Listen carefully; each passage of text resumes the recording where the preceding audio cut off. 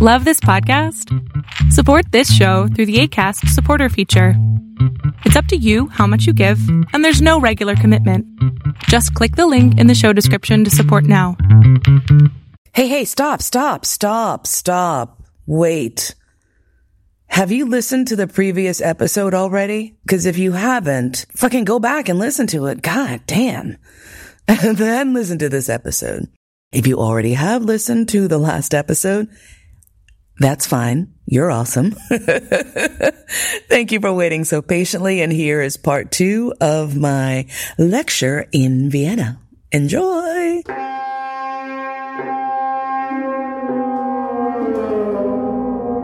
This is Melina Lee Williams Haas. I deeply appreciate you listening and taking the time to hang out with me. I will be addressing issues of life, the universe, and everything that are often bogged down and mired in shame and grief, and talk about how they can be repackaged to be useful and gorgeous and fucking awesome for you. So, sit back and relax, or, you know what? Sit up and freak out. However you prefer to listen. Let's go. So we were having a very long conversation before this event here and talking a lot about intersectionality and diversifying spaces. And this is what you're going to talk about. Talk about this. Talk about this, yes. Well, it was interesting because one of the things that I know is that I don't know, right? I don't know what the scene is like here in Vienna. I don't know culturally what it's like being in the kink scene here. But what I do know is that you have far less access to particular types of diversity than many people in America, right? So if I walk into a space in Vienna and I see all white people, and I'm like, why is it all white people? What the fuck is going on here?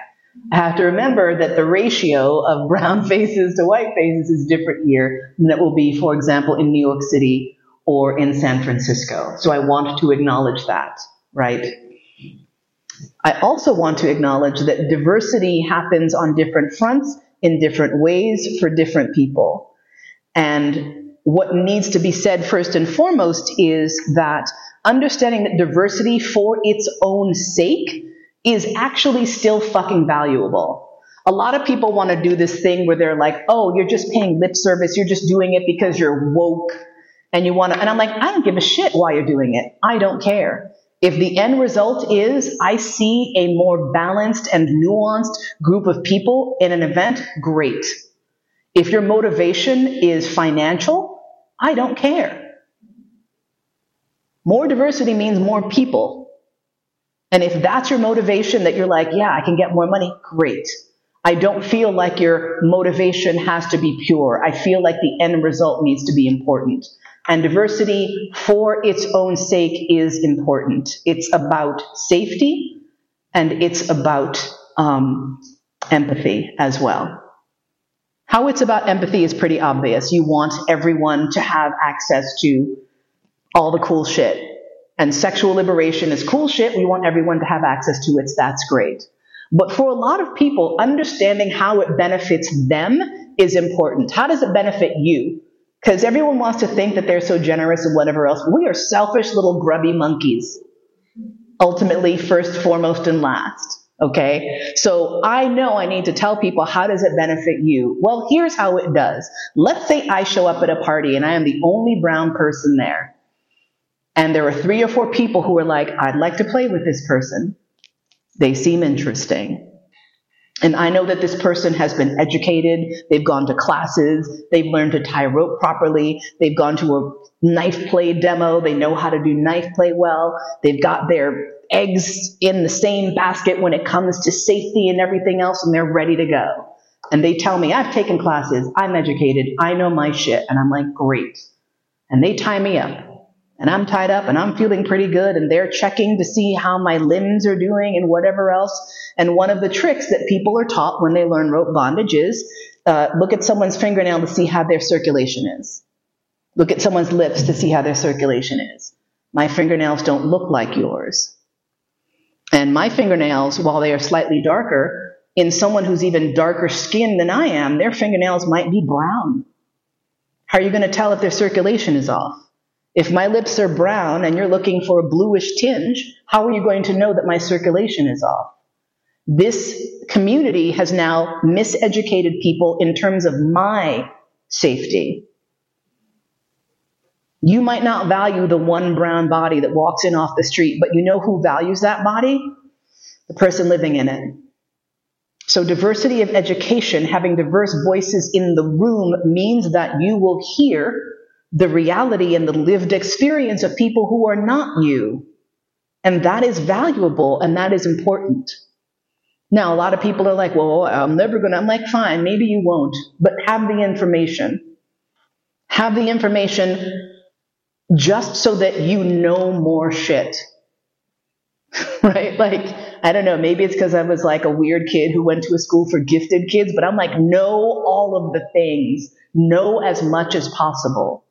Having diverse voices in the room means that you are more worldly. You know more. You have more information and more experience about what's going on in the world. And so first and foremost, this is critical. This is important. I was teaching a class on edge play and dangerous and risky types of scenes. And one of the themes I was talking about, obviously, was race play, because that's all everyone wants to talk about. They're like, race play, and we want to talk about it. I'm like, fine. So I was talking about it. And the thing is, a lot of people assume that what I'm going to talk about is how to do it, what to do, da-da-da-da. They don't understand that if I have a 90-minute class, I spend the first 45 minutes talking about why people absolutely should not ever do these scenes. And people are like, you've spent a lot of time talking about it. I'm like, yeah, right, because I don't believe most of you are ready for it. And I was like, oh, I'm like, no, you're not. Because here's the thing. If you have to ask me how to do it, how to approach a person of color for this says to me you don't actually know any people of color. You don't have anyone in your inner circle who's a person of color. Or if you do, you don't have anyone who is a person of color who truly trusts you with the information that they're about to share. And I know that for folks in a culture like this, it's going to be difficult. However, it isn't impossible. And I know that there are people of color groups that are gaining traction, that we're now getting to the point where there specifically are POC-based kink and leather groups that are happening now. And once you start seeing that happening, super good sign. See how you can support those groups. Contact them and say, what can we do to help you? Do you need space? Do you need volunteers? What can I, as a person with not much melanin, or a person of, I've seen people keep using POC, person of color. I started calling white people POP, which is person of pallor, which is person of paleness. Like, what can I do as a POP to help and support you? And here's the thing. Stop being afraid, white people, to fuck up. Stop it. So many Caucasian folks are like, I'm so afraid of saying the wrong thing. I'm like, don't be. Say the wrong thing. You're gonna fuck up. And do you know what the worst thing that will happen is? You'll hurt someone's feelings and you'll have to apologize.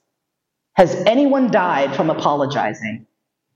Anyone had heart failure, seizures, collapse, pimples?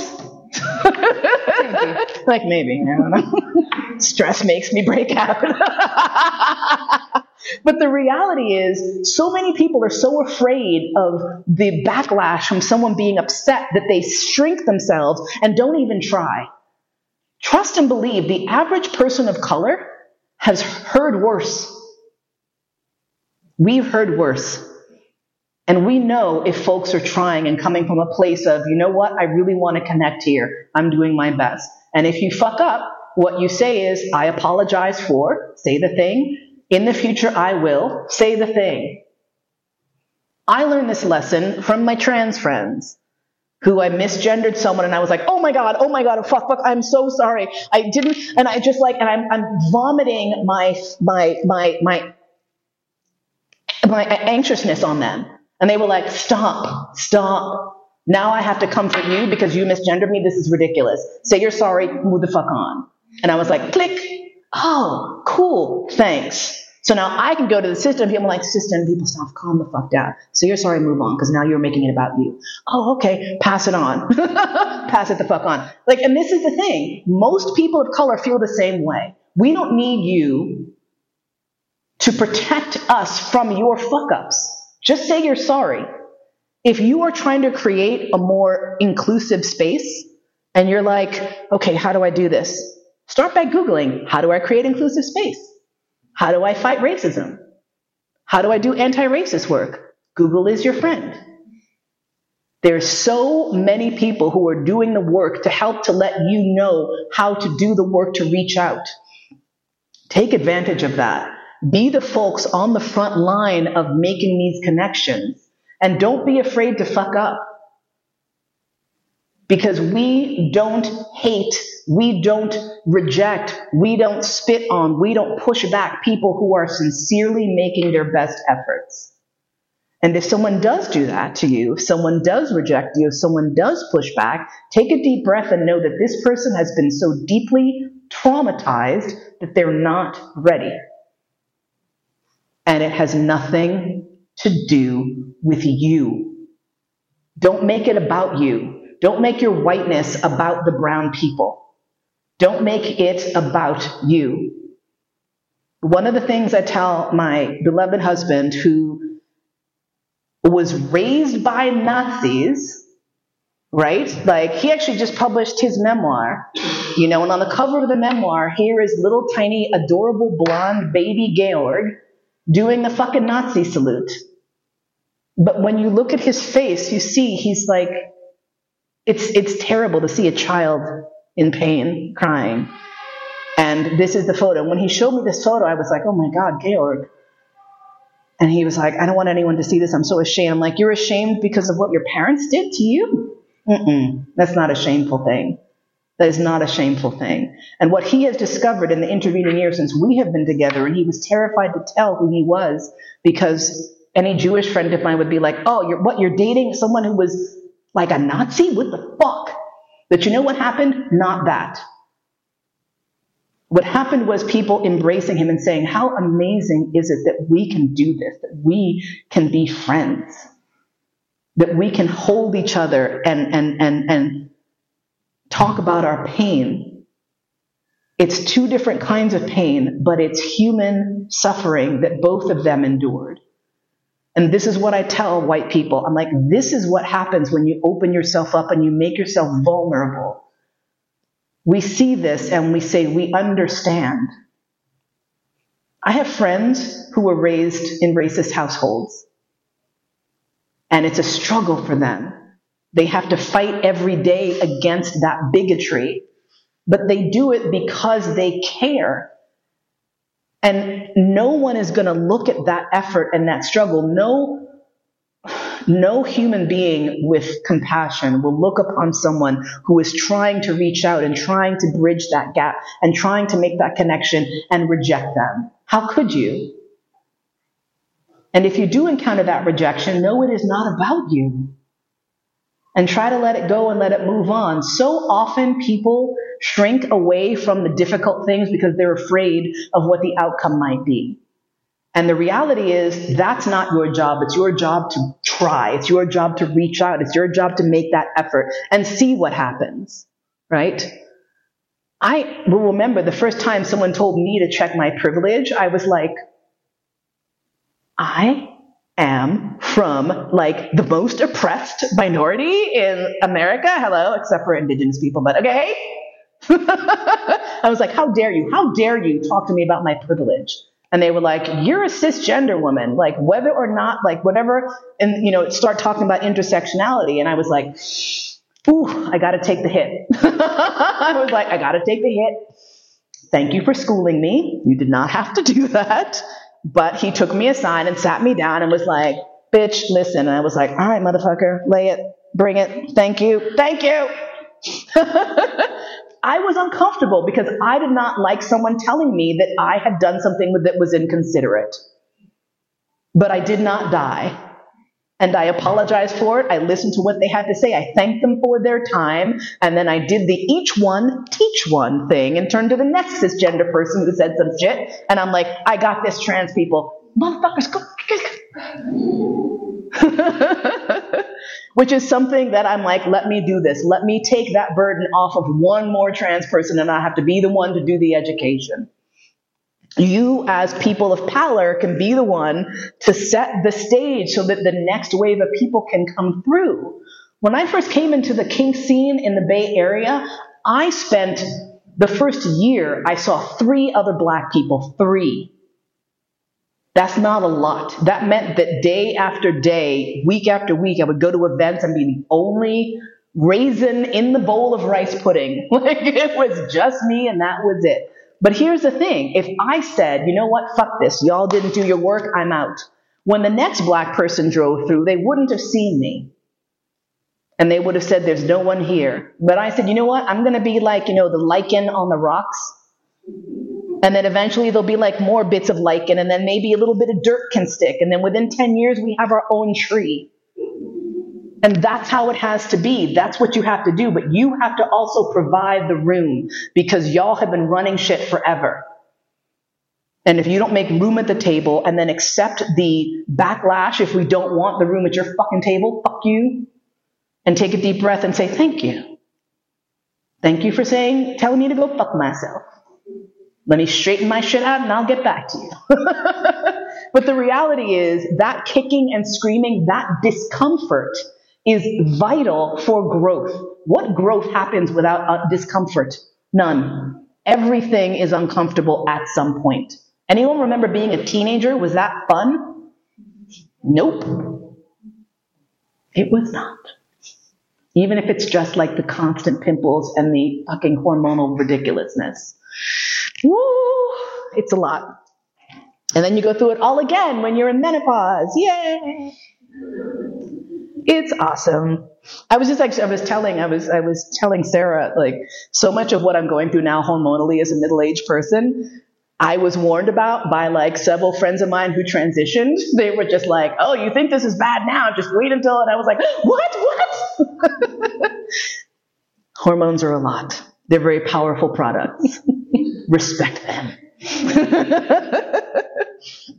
So the reality is, all of us have privilege to some extent. And once you acknowledge that and you decide to utilize and leverage and weaponize your privilege for good shit, that's what you want to do. You want to find out where you have any power, even if it's the smallest amount, and utilize it for good. And by good, I mean good shit. And by good shit, I mean figure it out. Look around and see what's needed. Look around and see where there are gaps and holes and see what you can do. And please don't just limit yourself to people who are quote unquote in the community. One of the things that I have found that's very great about being out is that people who are not within the community feel free to talk to me about shit, feel free to come to me and ask questions. And the reality is, once people know that you are doing any kind of work around sexuality, they will want to talk to you about that shit. And that gives you great opportunities to reach out to those folks and to talk about consent and to talk about negotiation and to talk about the things that are valuable and central to what we do in kink and SM communities that the rest of the world could really fucking benefit from. Right? And even the idea that kinky folks have that inclusivity is important is revolutionary. Because so often, I spent my entire youth trying to convince people that just having a blended group of people in the room was important. And they were like, yeah, well, whatever, like this sort of separate but equal thing, which is very American. They love that. And I was like, this is not sufficient. This is not enough. This is not okay. We need to have all of the voices in the room. Because the reality is, I remember I was once teaching a class at this dungeon. I hadn't thought about anything about it. Got there, showed up, left, and that night I was online. And a friend of mine was like, how did your class go? And I was like, it was really great. I'm sorry you couldn't make it. And she said, yeah, I can't get in there. Because she uses assistive devices. And I was like, oh my God, why didn't you say something? And she was like, and I was like, oh, I'm sorry. I just made it your job. I just made it your job because I did not think. And that was a moment of awakening for me. And so I started saying to people, if you do not have access, I can't teach here. I can't do it. And so I started making that part of my routine.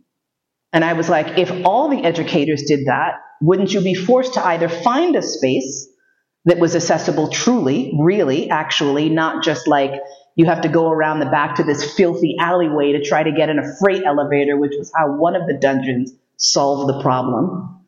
I was like, that is not a solution. Someone has to like wheel their way around like crack pipes and rats to get to this. No, that's a trash alley. That is not acceptable, you know? And if we all lean in and we all say this is not acceptable, the market must shift. If we all say we will not until everyone can, things will change. We do have that power. The idea that one drop of water doesn't do anything is bullshit. This is what they tell you so that you don't feel empowered to be the drop of water. But we have incredible power. We have the power of our money, where we spend it. We have the power of peer pressure, what we tell other people we want, and what is good and what is right and what is important. We have the power to make sure that everyone is in the room here. And that just makes life better and more awesome. When I stopped teaching at places where people who used assistive devices could not get in, other people were like, oh my God, I hadn't thought of that. Yeah, so then it started becoming a fucking thing. And one of the educational groups moved their classes. That's all they had to do. They were renting a space. That space was not accessible to people who used assistive devices. So they said, okay, they found another space. And now everyone could go regardless of how they move or don't. That's fucking awesome. Because then I got to have people in my classes who were sharing how their bodies sometimes were creating their own scenes. And we got to have discussions about what different physicalities mean in the dungeon, in play. And that's fucking awesome. You know, and then folks who maybe have mobility issues who think, I can't do SM, I can't be a slave if I'm in a wheelchair. I can say, bitch, you can be a slave in an iron lung. It doesn't matter where you are. It's about what's in here. That's what this is about. You know, I was doing an edge play scene, and there was a person in there who used a wheelchair, and we were talking about edge play that has to do with aspects of who we are that are challenging, right? Because like if you do a daddy girl role play scene, no one is chronologically 10. If you're pretending to be the bad little 10-year-old who's getting their butt spanked by the evil priest, you are not actually 10 years old. This is not actually a priest. Unless they are. Because that's happened too. I did. I was in this dungeon. I was like, that looks like a... And they were like, oh no, he's a priest. I was like, fuck yeah. That's an awesome church. Where do they preach? So this person was sharing that they wanted to do a crip beatdown scene. This was how they described it. They wanted to have someone kick them out of their wheelchair, drag them around, beat the shit out of them, call them all sorts of terrible names that you would call disabled people, and then fuck them with strap-ons. And you could see people in the room being like, super hot, oh my God, super... Oh my God, I can't decide. But what was interesting is that as they were sharing, and they were like, you know, and I said, whatever. And I said, thank you for sharing, super vulnerable. And they were just like, you know, what I said to them is, you're probably going to have a bit of a difficult time finding people to do the scene with you, because we have all been trained that kicking people out of wheelchairs is bad. You know? But we had this discussion again about consent. And what was interesting is that then once the consent talk began, and this person said, yeah, you know, like I'm super into it. Like their enthusiasm started to bleed into the crowd. And by the time the class was out, I saw this person surrounded by 7 or 8 large butches. And they were just grinning from ear to ear. And I was like, that scene's going to happen. I was like, good for you. That scene's going to happen. And I was so glad that we did this class in a space where someone not only was able to be there, but felt comfortable enough to share something that was so scary. Because that's a scary thing to share in a room full of strangers. But this is what you get when you have diversity, is you have spicy excitingness. You have people who have access to folks that they may never have met in other scenarios, right? You have people who are exploring themselves and pushing their own boundaries, and maybe they want your help in that boundary pushing. And those types of exciting scenes, that type of intimate exploration can only happen when folks feel like they have a safe home. And what you guys can do is to help to create that safe home by saying, this is our intention, this is our desire, putting that energy out there into the universe. And I know that sounds super woo-woo, crunchy, whatever, but that shit is true. That whole putting energy out there thing has been proven to be scientifically true. It is, it's true. I didn't know. And then I read about the observer effect. And I was like, what the fuck? Do you know about that? The observer effect, short version, you can Google it, just take notes, and then you can read it in German and know more better. Ooh, that sentence deteriorated. I didn't say that. Some scientists were doing an experiment where they were measuring the rate of atomic something. And they had a machine that was counting the atoms. This is basically a thing. It's more complicated, but this is the basic thing. You will understand the concept. They had a recorder that was recording, taking photos of every time the photons did a thing. And then they would come in and do the observations, and then the machine would do the observations. Well, they discovered that the observations changed. Even though the exact same thing was happening, there was a shift in what they were seeing depending on whether or not a scientist was there. Observer effect. And I was like, my brain was like, so astrology could be true, right? We don't even fucking know. Stars are energy. That's shit. What if I was just like, we don't know anything. We don't know any fucking thing. Humans we're just it's terrible. So here's the thing. If something like that can be true, how do we not know that just saying, wouldn't it be so much better if we could all be together in community with a diverse group of people who really represent the human experience? That's what I want to see.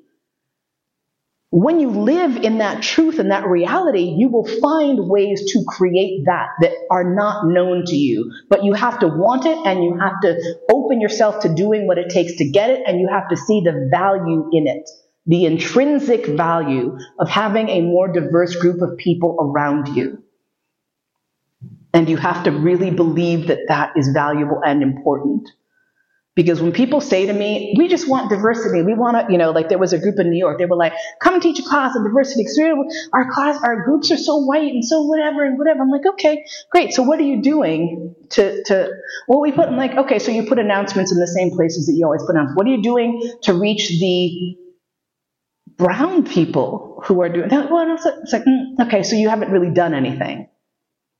You just sort of wished for it, but didn't do anything. I can wish for a degree in astrophysics all day. Probably not going to get it. I can wish for the perfect dominant to fall out of the sky onto my head and swoop me up and sweep me off my feet. Probably not going to get it if I don't do something like date. You got to do shit. Figure out what you need to do. I can't feed you this. But if you truly desire that intersection of gender and racial and ethnicity and body type and ability and disability, you have to want it in a way that is inviting, and you have to really truly want it for yourself. You have to be a little bit selfish and say, I want to see this. That's what is going to make my life better. How do I do that? How do you put yourself out there? How do you find the people? And I'll tell you, for example, in one case, the solution, which is very interesting, the SM and leather scene in the Washington, D.C. area was very white. Do you know what wasn't very white? The swinger community. The swinger community was very integrated for very fascinating reasons. because apparently there were tons of white women who needed a lot of big black dick. And so there were a lot of gentlemen with penises that were big and black who were very happy to oblige this fantasy, right? Like the BBC fantasy is a big thing. What started happening was these guys started showing up to parties. They're like, hey, this is fun. Yeah, we get one. And then they started bringing their girlfriends and their partners. And then this cross-pollination started. Because there were swingers who were like, I like spanking too, but I can't do anything too crazy at the swinger party. I'm like, you can do what the fuck you want over here. And bang the white ladies. It's a win-win. So what was interesting about that is that people solved this problem by literally thinking outside the box and saying, this community is more diverse than ours. How can we get them over here? And I was like, that's awesome. It was very funny too, because some people were like very scandalized. They were like, oh my gosh, you're fetishizing black men's penises. And I'm like, they're consensually fetishizing black men's penises. That's okay. Because again, if someone's like, fetishize my dick, the consent has been given, fucking do it. Don't randomly do it. I mean, very off-putting, right? But this is the thing. With consent, with enthusiastic consent, with negotiated consent, with saying, this is what I want, is this something that seems juicy and interesting to you? So much opens up in your world and in the world of the people around you. I don't feel like I have to explain why that's valuable, necessary, or vital to the survival and the thriving of a community. I feel like that's pretty fucking obvious. It's just so much more grounded in reality, because the world, when it rolls right, when the world is rolling right, you look around and you see all sorts of humans around you. I didn't realize, I grew up in New York City, you were forced to see everyone around you.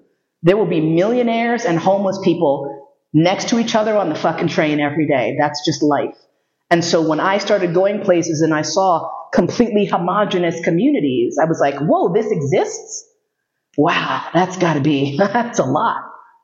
It just doesn't feel right to me. I want to see all of humanity. I want to learn from everyone. And some of that is selfish. I think it's fantastic. There's so much I learned from people who, for example, have different sort of cognitive issues in terms of how they handle sensory overload, for example, learning from people who have disabilities in terms of movement, in terms of sitting, in terms of standing. It changes the way dungeons are set up. I stopped walking into dungeons and saying nowhere to sit. And let me tell you, once you hit your 50s, you're just like, oh my God, get me that chair. Thank you. But what about the folks who just can't stand for periods of time? The fact that people started thinking, how do I lay this dungeon out so that it's acceptable and usable for everyone or for more people? And you started having people saying, don't have the fucking music so loud I have to scream. Turn up the lights a little so I can see better. Make sure there's places to sit. Make sure that there's plenty of water around so people can hydrate properly. Ask folks to not wear cologne to the dungeon. These small things make it so that more people have a better time and feel welcome. And you're not going to know these things unless someone tells you. And the people who are going to tell you are the people who need those adjustments and need that reality. They need to exist in this space in order to have their lives be optimal. Does that make sense? So, yeah, I think I covered the thing. You did. Okay. What's the time? It is 7:40. Oh my God, it's 7:41. I'm so sorry. I just feel like I'm just like. Does anyone have any questions? Comments, thoughts, feelings? Yep. Yay! Question. There's a question. I'm going to drink some water.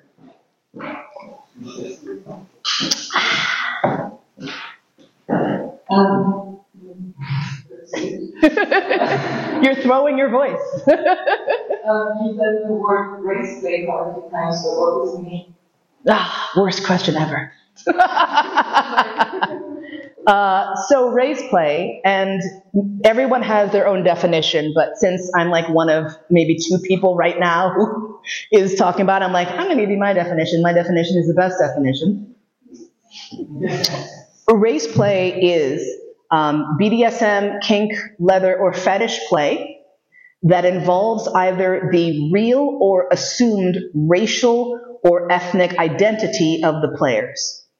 Race or ethnicity is an integral part of the scene. So, for example, if you are spanking someone, not a race play scene. If you are whipping someone, not a race play scene. If you are a white person whipping a black person, in the manner of a punishment whipping because they are a bad slave, that is a race play scene. Now, personally, I will tell you that I do not believe it is possible to do a scene without acknowledging the racial and ethnic identity of the people who are playing. Part of it is because that can have an impact on safety. Like, my skin reacts differently to different kinds of wounds, right? If you cut me, I can get a keloid scar that I might have for the rest of my life. So I don't do knife play. I don't do piercing scenes that are not with very fine needles, because with big needles, I will have a scar, right? So for me, a race play scene is pretty much any scene. But specifically scenes or interactions that deliberately focus on the ethnic or racial identity of the people is what a race play scene is. Is that cool? You're like, yeah, kind of, sort of. What? Yeah, talk to me. What else? What part is? Wait.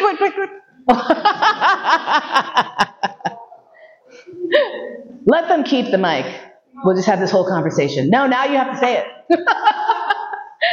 I'm just trying to, like you said, it's also assumed race, no? So it doesn't need to be an actual race of a person? Correct. So for example, someone could be black. This is correct. Now, do I encourage that? I do not. However, if that was something that you wanted to do in the privacy of your own fucking house, knock yourself out. Please don't apply makeup to yourself to try to assume another race. That's just super awkward. But, for example, if I was doing a class on taboo and edge play in Ireland, and we were talking about, and I said, this doesn't necessarily have to be about who you actually are. I said, you could, for example, I was like, y'all are all so white though. Y'all are like the whitest of white. You know, I said, oh, but, for example, you could do an edge play scene where one of you is Catholic and the other is Protestant. I hear you guys had a few issues with that for a while. And they were all like, oh, that's fucked up. But I saw a few light bulbs going off over the head. So, for example, you can do a race play scene with people of any different kind of racial identity. It just has to do with the tension and the story you have created. And there are some people who are like, you should never, ever, never, whatever. But I'm like, this is your imagination. This is what is in your mind. If I do an age play scene, I am not saying I am not 10 years old. I am assuming this identity because it's part of the scene. So if someone wanted to do a scene and have that experience where they were like, I'm curious to see what a scene would be like if I were verbally abused because of my identity. I'm just curious to see what that's like and do that scene. I think that could be a very valuable exploration.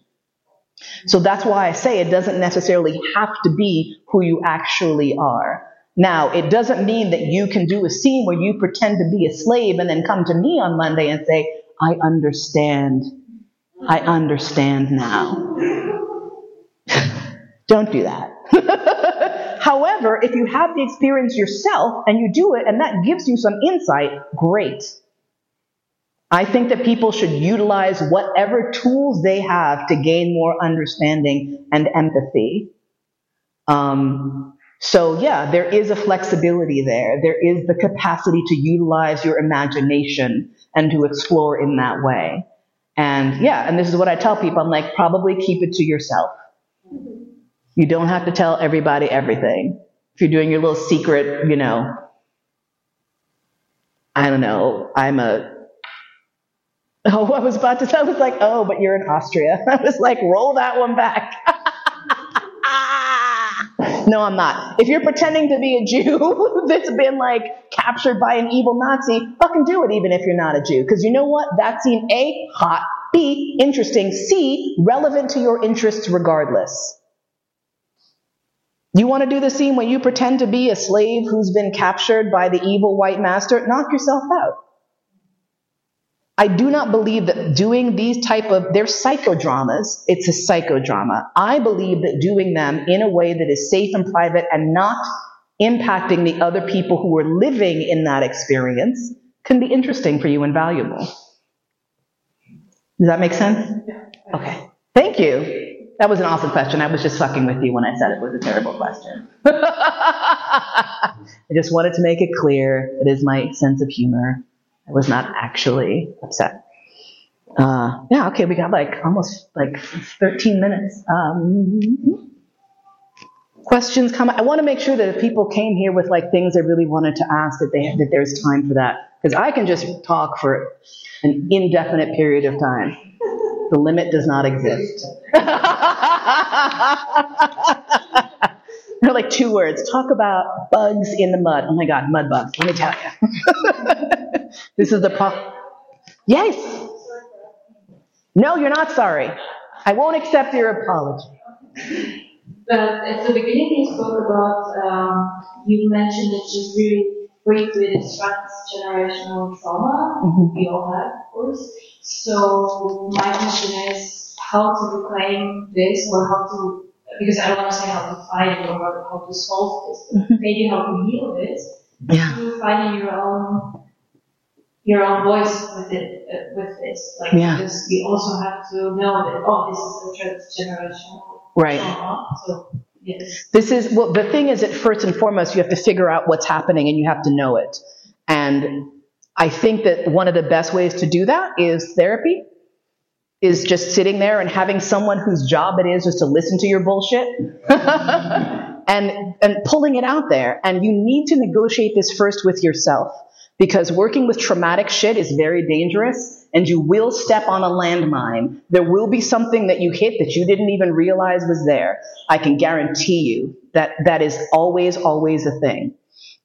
But you have to do the work to get to the point where you are ready to take care of yourself when the landmine blows up. I will use my husband as an example of this. When he first came and got involved in the scene, he was 60.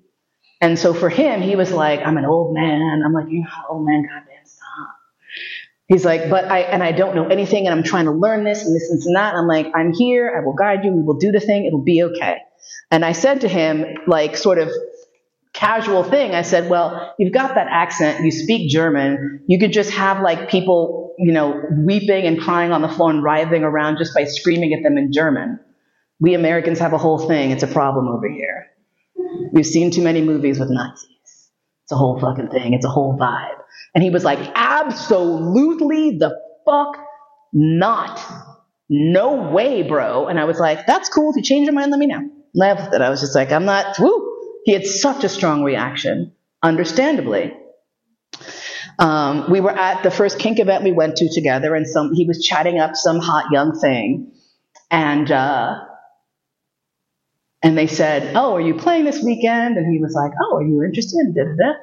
And then they were like, do you do interrogation scenes? And he was like, ah. And he looked to me and I was like, interrogation scenes, when Nazis would scream at people tied to chairs. Have you seen any James Bond movies? No? Fuck, okay. He has no cultural references. I'm like, oh my God, Georg. And he was like, but the thing is, I was like, so now you see some hottie in front of you and now you're thinking about it. All right. But this was what happened, is that over the course of the intervening 2 or 3 years, he started becoming involved in the community, started seeing that people were playing with very dangerous psychological shit, and doing so for various and different reasons. I have a friend who's a dear friend of mine who I've known since I first came into the scene. She is Jewish. Half of her family was destroyed in the Holocaust. And I told this to Georg, and he was like, should I meet her? And I'm like, of course. You didn't kill her fucking family. He says, but my family did. And it was interesting because in America, we don't have Georgs, right? We only have the heroes. We don't have the people who were the perpetrators of the crimes. And the reality is, the generational trauma of the perpetrators is also very heavy. And I don't think people consider that. So when they met, they, of course, because he's Georg, the first thing he's like, I'm sorry. And he was like apologizing on behalf of his ancestors. And she was like, oh, okay. And they're embracing and everyone's crying. And I'm like, this is kind of cool. And what he learned was that not a single Jewish person who lost their family did anything except say, wow, how great is it that you reject that? Look at what you've done. You changed the story. You took that trauma and turned it around. And this is what's remarkable, and that's very powerful. Fast forward to maybe 3 years later, and I was doing a class on taboo play, and I was going to do a demo. But there's very few things that are more difficult than speaking to a class, turning around and doing a demo, and then having to explain the demo. It's a lot. And so I decided I was going to have someone else do a demo on edgy race play. And so I came up with the idea, because now Georg and my friend had started talking about maybe doing a scene. I said, would you guys be willing to do a very brief demo for this class? And they both said yes, that they were going to do this. And they did the demo, and it was very amazing. I'll talk about it in a little bit. But the most important thing was that afterwards they were able to embrace and look each other in the eye with love. And that moment, when his ancestors and her ancestors, and it gives me chills, were brought to reality in that moment, in love and respect, healed something for both of them. A little bit of a wound closed up that day, and that was especially remarkably gorgeous, beautiful to watch. Yeah. The funny part, and you guys being Austrians will appreciate this especially, Georg was like, I can't say that shit to her. I can't say it. And I said, look, scream it in German. No one speaks German. They won't know. She doesn't speak German. You can say anything. So he's like, okay. So when we got to do the class, I actually did stand up and I said, we're going to do a demo, but I need to know if anyone here speaks German. And hilariously, because there was like 200 and change people there were 3 people who did speak German. And I was like, I need to talk to you guys, because otherwise you're going to ruin the scene. So I brought them up. We had a conversation. And then they were like, yeah, okay, got it. They went and sat back down. We did the demo. And the demo was just her sitting in a chair and him addressing her. That was the whole thing. He didn't touch her once. But he stands in front of her and just starts with the thing. And it was like someone punched her in the stomach.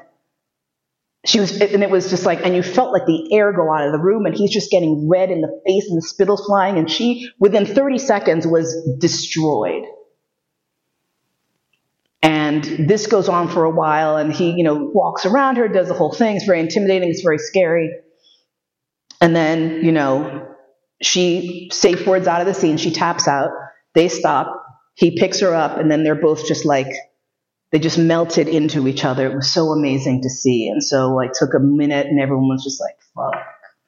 Oh my God. And then, I was like opening the class up to questions, and people were like, that was amazing. It was so moving. And then the second person's like, why did you have to talk to the German people? Why did you do that at the beginning of the demo? And I said, well, it's because Georg is such a delicate flower that he could not bring himself to say all the things that he was raised to believe. he could not hear the voices of his parents and his grandparents.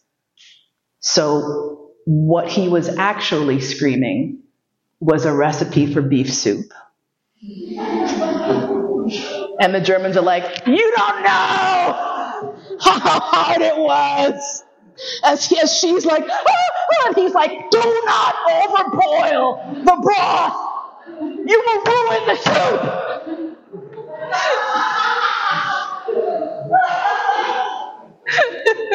Slice the beef thin, slice it thin. The Germans are just like in the back like, Meanwhile, the Americans are like shaking in terror. And someone was like, oh my God, you mind fucked the entire class. And I was like, I did. A mind fuck is a scene where you get people to believe one thing that is not true. Yeah. So like a mind fuck scene would be if someone's blindfolded and you tell them you're running a knife along their chest and it's actually just a butter knife that you held an ice cube to so it's extra cold. And then the water drips down and they think they're being cut, right? Like that's a mind fuck. So this mind fuck was that people thought that some horrible Nazi abuse was going on, and really they were just learning about Austrian beef soup. Which I do love. Don't get me wrong, I love a good beef soup. I do not love how it needs to boil for like 4 days though. Oh my God. Whew, 4 days of beef is a lot. Oh my God, it's almost 8. Does anyone else have any questions, thoughts? Do our hosts feel that their subject matter was treated well and respectfully? Okay, good, yes. They're like, no, we hate you. I want to say first and foremost, thank you so much for having me and for being like just a gorgeous audience. Like I just literally felt so connected to everyone in this room, which doesn't happen often. So thank you for being so present and so amazing. I got so much out of this room tonight. So yay. Thank you. Secondly, I have a website, kinkdoula, KINKDOULA.com. If you want to check out stuff, I have it's a free class on there if you sign up for the mailing list. And I do like consulting and chatting with people if they want to talk about pervert shit. My other side gig. And I also have a lot of information on Melina.com, also known as thepervertednegress.com, just to make people uncomfortable. And I have some classes and videos and story shit on there if you want to see more of that. And what else? Oh, I'm doing 2 more classes this week, actually. Yeah. At the Crucible.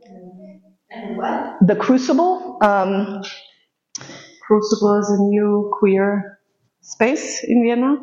Yeah, if you look at... I don't have the dates. I think it's tomorrow. The dates are tomorrow and the day after that.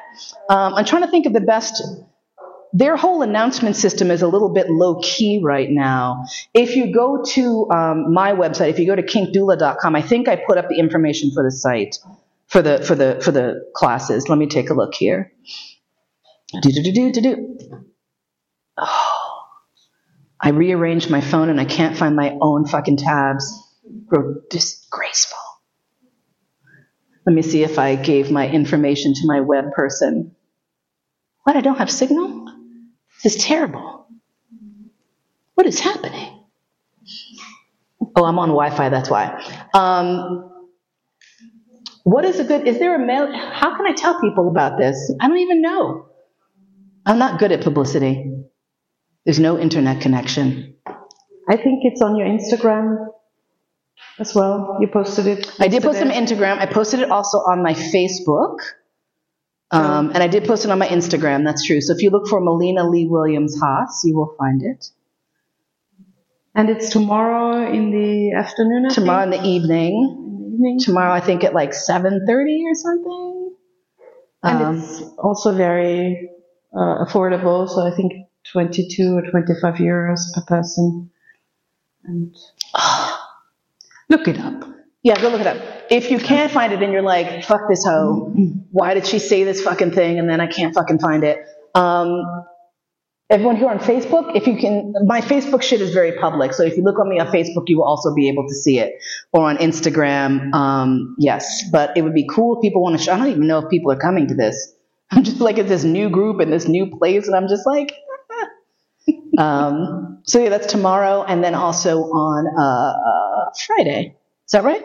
What's tomorrow? Thursday? Yeah. Yes, I have 2 classes, one Thursday, one Friday. One is called Shy Freaks, BDSM for introverts and shy people and weirdos. And it's basically like me, like, cheering you on for an hour. You can do it. You can do the thing. I hate doing the thing, and I still did the thing. And then I think the other one is on Edge Play, so I will be diving more into the fucked up shit. If you're ready for the fucked up shit. So, yeah, so thank you so much. If you did have any questions or comments or thoughts and other bullshit, and you're just like, you couldn't say it up front, my email address for that sort of thing is kinkdoula@aol.com. I know, it's so old school. People are like, AOL still get, I'm like, yeah, they fucking do. I just wanted to like have that feeling of oldness. I was just like, I'm middle-aged now. I have an AOL account. I wonder if my old AOL account still exists. Oh my God, what's even in there? Ancient emails. Ancient emails. From far back as 2004. Yeah, so thank you so much. Thank you. Thank you for coming. Thank you.